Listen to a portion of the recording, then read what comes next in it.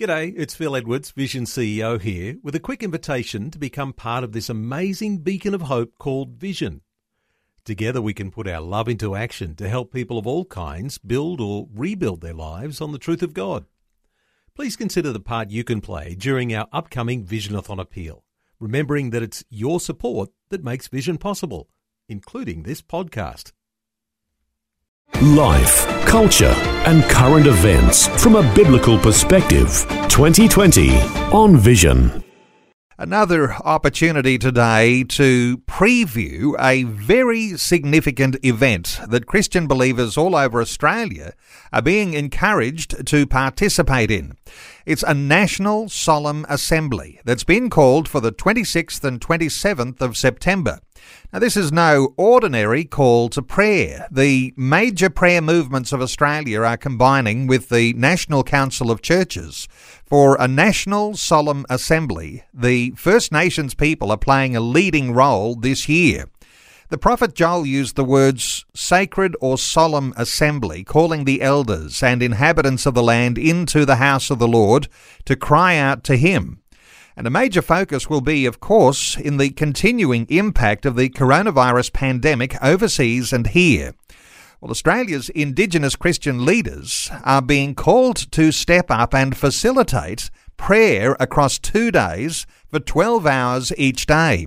And unlike other major prayer events like this before, the big opportunity lies in the fact that you will now be able to participate in the solemn assembly all over Australia via Zoom. Well, our privilege today to talk to Bishop Phillip Huggins, who leads the National Council of Churches in Australia. Phillip Huggins, welcome along to 2020.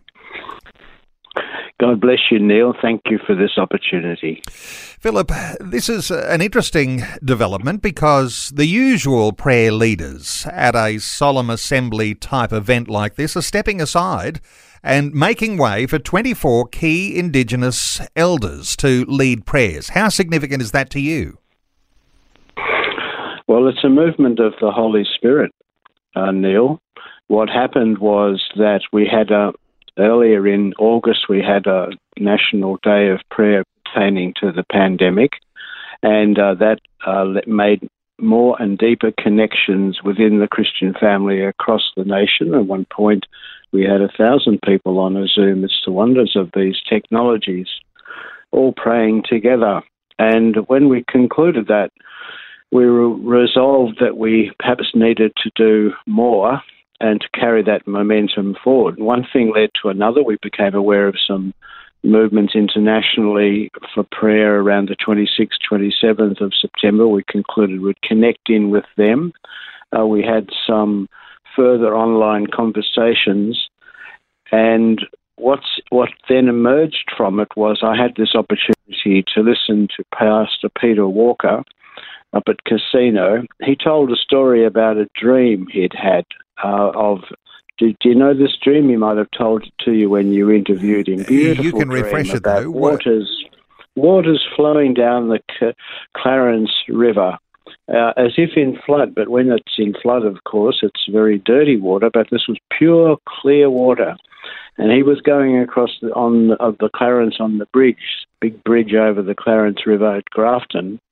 And he saw his father, who'd been deceased a few years, swimming with kids of every kind of culture, swimming along freely in this beautiful, clear, crystal water. And it was such a dream, such a vision of God's plan for the well-being of our land and all God's children, all God's people, and for our reconciliation and our unity as the people of God on this land, this great south land of the Holy Spirit.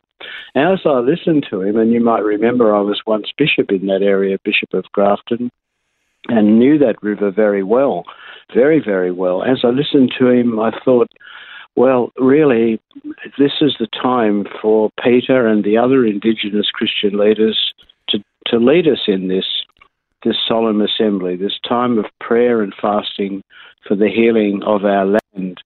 So I made that suggestion to him, prompted by the Holy Spirit. I had no intent attention of that at the beginning, and he took it up, and then the momentum's gone on from there. And what we're seeing really is the work of the Holy Spirit, who yearns, obviously, for our reconciliation, our unity. The texts that have come to us, particularly from Jesus, are the promise that when we gather in his name, he's in our midst, Jesus in our midst.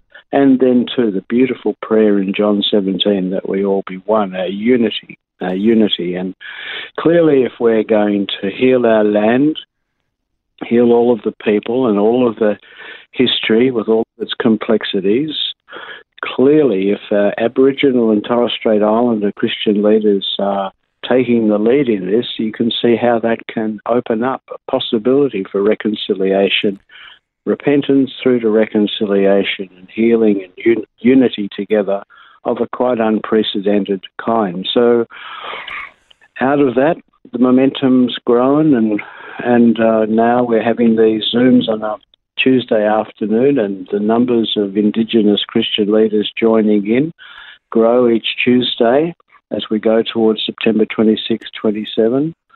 And the stories they tell, the visions they share, the dreams, some of them telling stories that they've had from the Holy Spirit 20, 30 years ago, and at the same time were told by the Holy Spirit to keep them to themselves, now feel free, feel that the Spirit is saying to them it's time to tell these stories. So we're getting these glimpses of this beautiful plan of God, and we're all really sure that God has a high calling on our continent of Australia and us as people, and that it's so important that we're repentant, reconciled, and really at one with one another so we can be all that God's purpose is for us in this period in which we're living. So it's really quite wonderful. Couldn't have invented it. It's entirely the Holy Spirit's guidance, always out ahead of us. Phillip, sometimes we think of our faith as being some sort of an intellectual exercise. What you're taking us into here is the idea of visions and dreams. Sounds very biblical, doesn't it? But that motivation then towards action, and then the calling of the people to prayer. I mean, there's something very powerful, very spiritually significant that seems to be happening right now in our nation.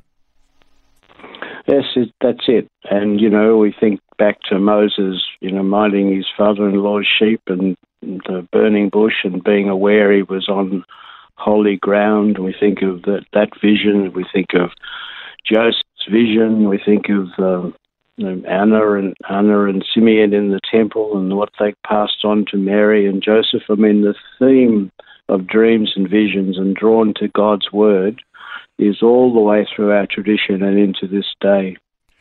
We know that very secularized people will not have answers when it comes to these deeper issues. And while I know there's going to be a focus on the impact of the pandemic overseas and here, but there are these other big, deep issues, issues around racial and reconciliation issues. This is the sort of ground that can be broken when you're led by the Spirit. What are your thoughts for what you might even think of as being the healing of the land, which is one of the goals of having a solemn assembly?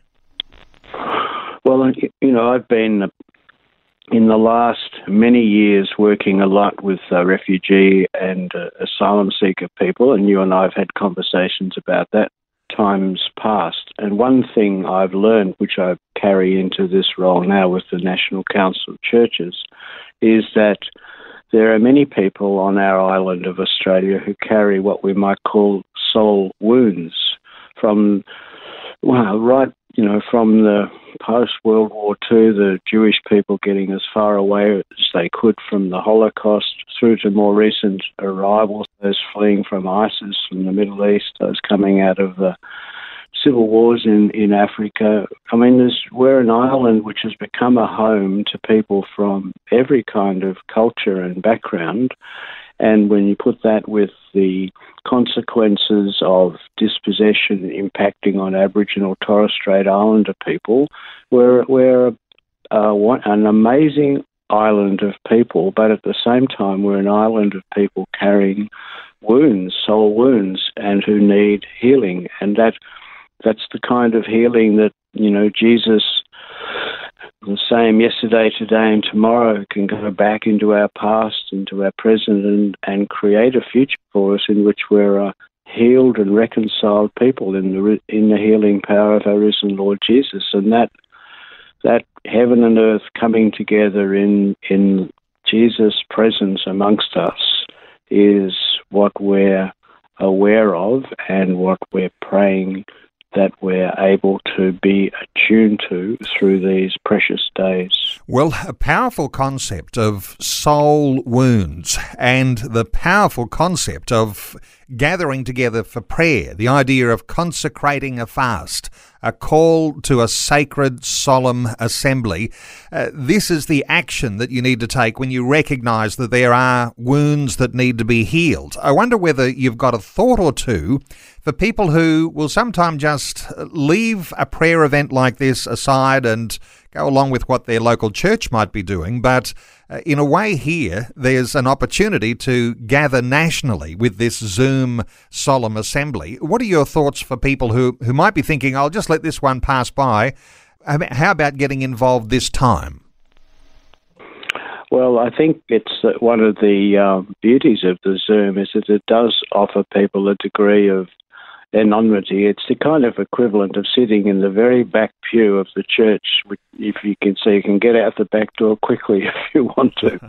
So people can join in and they can get the feel for it themselves. And that's our invitation to them, that people just explore it themselves. And I think the other bit to it is as the way we're talking about healing of soul wounds, there may be people who become aware of things that they want to address that come from their past, things that trouble their spirit. And so it'll be very important that we encourage people in their local congregations and communities to find someone who will listen to them well, listen to them uncritically and pray with them, but particularly listen carefully so that they can be a mediator of this healing power of Jesus to people who need to be listened to so they can come to a new place. So the narrative of their life is less fragmented, less dislocated, and they have the living water, streams of living water flowing through. I note that when you look at that passage from Joel chapter 1 and verse 14 and the calling of a solemn assembly, the gathering of the elders in the house of the Lord, and the idea of crying out to the Lord, I know that in some people's hearts there's this resistance to, or even an ignorance of what it is to cry out to the Lord. And that's why I imagine that participating in something like this aligns us or even inspires us when we can see others who are crying out to the Lord. What are your thoughts for the value of participating in an event like this where you will have Australian, Aboriginal and Torres Strait Islander Christian leaders who are actually leading this prayer time? Well, I think it's really amazing and wonderful that once we gave them space for them to tell us, some of our Indigenous elders were telling us that they'd had this idea, this dream, this vision for a solemn assembly now for more than a decade. They'd been feeling it was what God wanted them to do, but couldn't quite see how it could come together, how it might work. They could see the need for it, but they couldn't see the context. So mysteriously, miraculously, quite wonderfully, that possibility has now emerged. And because it's God's plan now coming into deeper fruition, I imagine people will be able to, it'll carry people along. It'll be like that water in the Clarence River. It'll lift people into a space that perhaps makes them comfortable in a way that they might not have anticipated as they listen to others praying from their hearts. When we've been praying on these Tuesday afternoons, it's so raw and honest, so humble and beautiful to listen to people praying the deepest things that are on their hearts.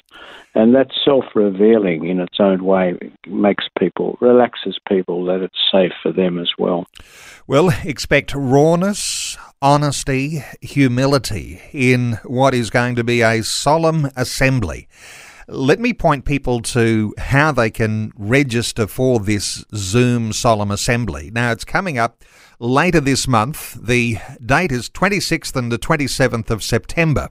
2 websites I'll give, and no doubt there'll be links on both of these websites. One is for the National Council of Churches, ncca.org.au. That's ncca.org.au. Our guest today, Bishop Phillip Huggins, leads the National Council of Churches in Australia, ncca.org.au. There's also the nationaldayofprayer.org.au. So there's 2 websites there. You'll get details of how you can register to be a part of that Zoom meeting that's coming up for the Solemn Assembly nationwide, 26th and 27th of September. Bishop Phillip Huggins, thanks so much for sharing your heart with us today, and really appreciate you. Keep up the great work, and I know you're going to be encouraging all of those Indigenous leaders as they take that stand and lead the nation in prayer. Thanks for being with us today on 2020. Thank you, Neil. God bless you. Thanks for taking time to listen to this audio on demand from Vision Christian Media. To find out more about us, go to vision.org.au.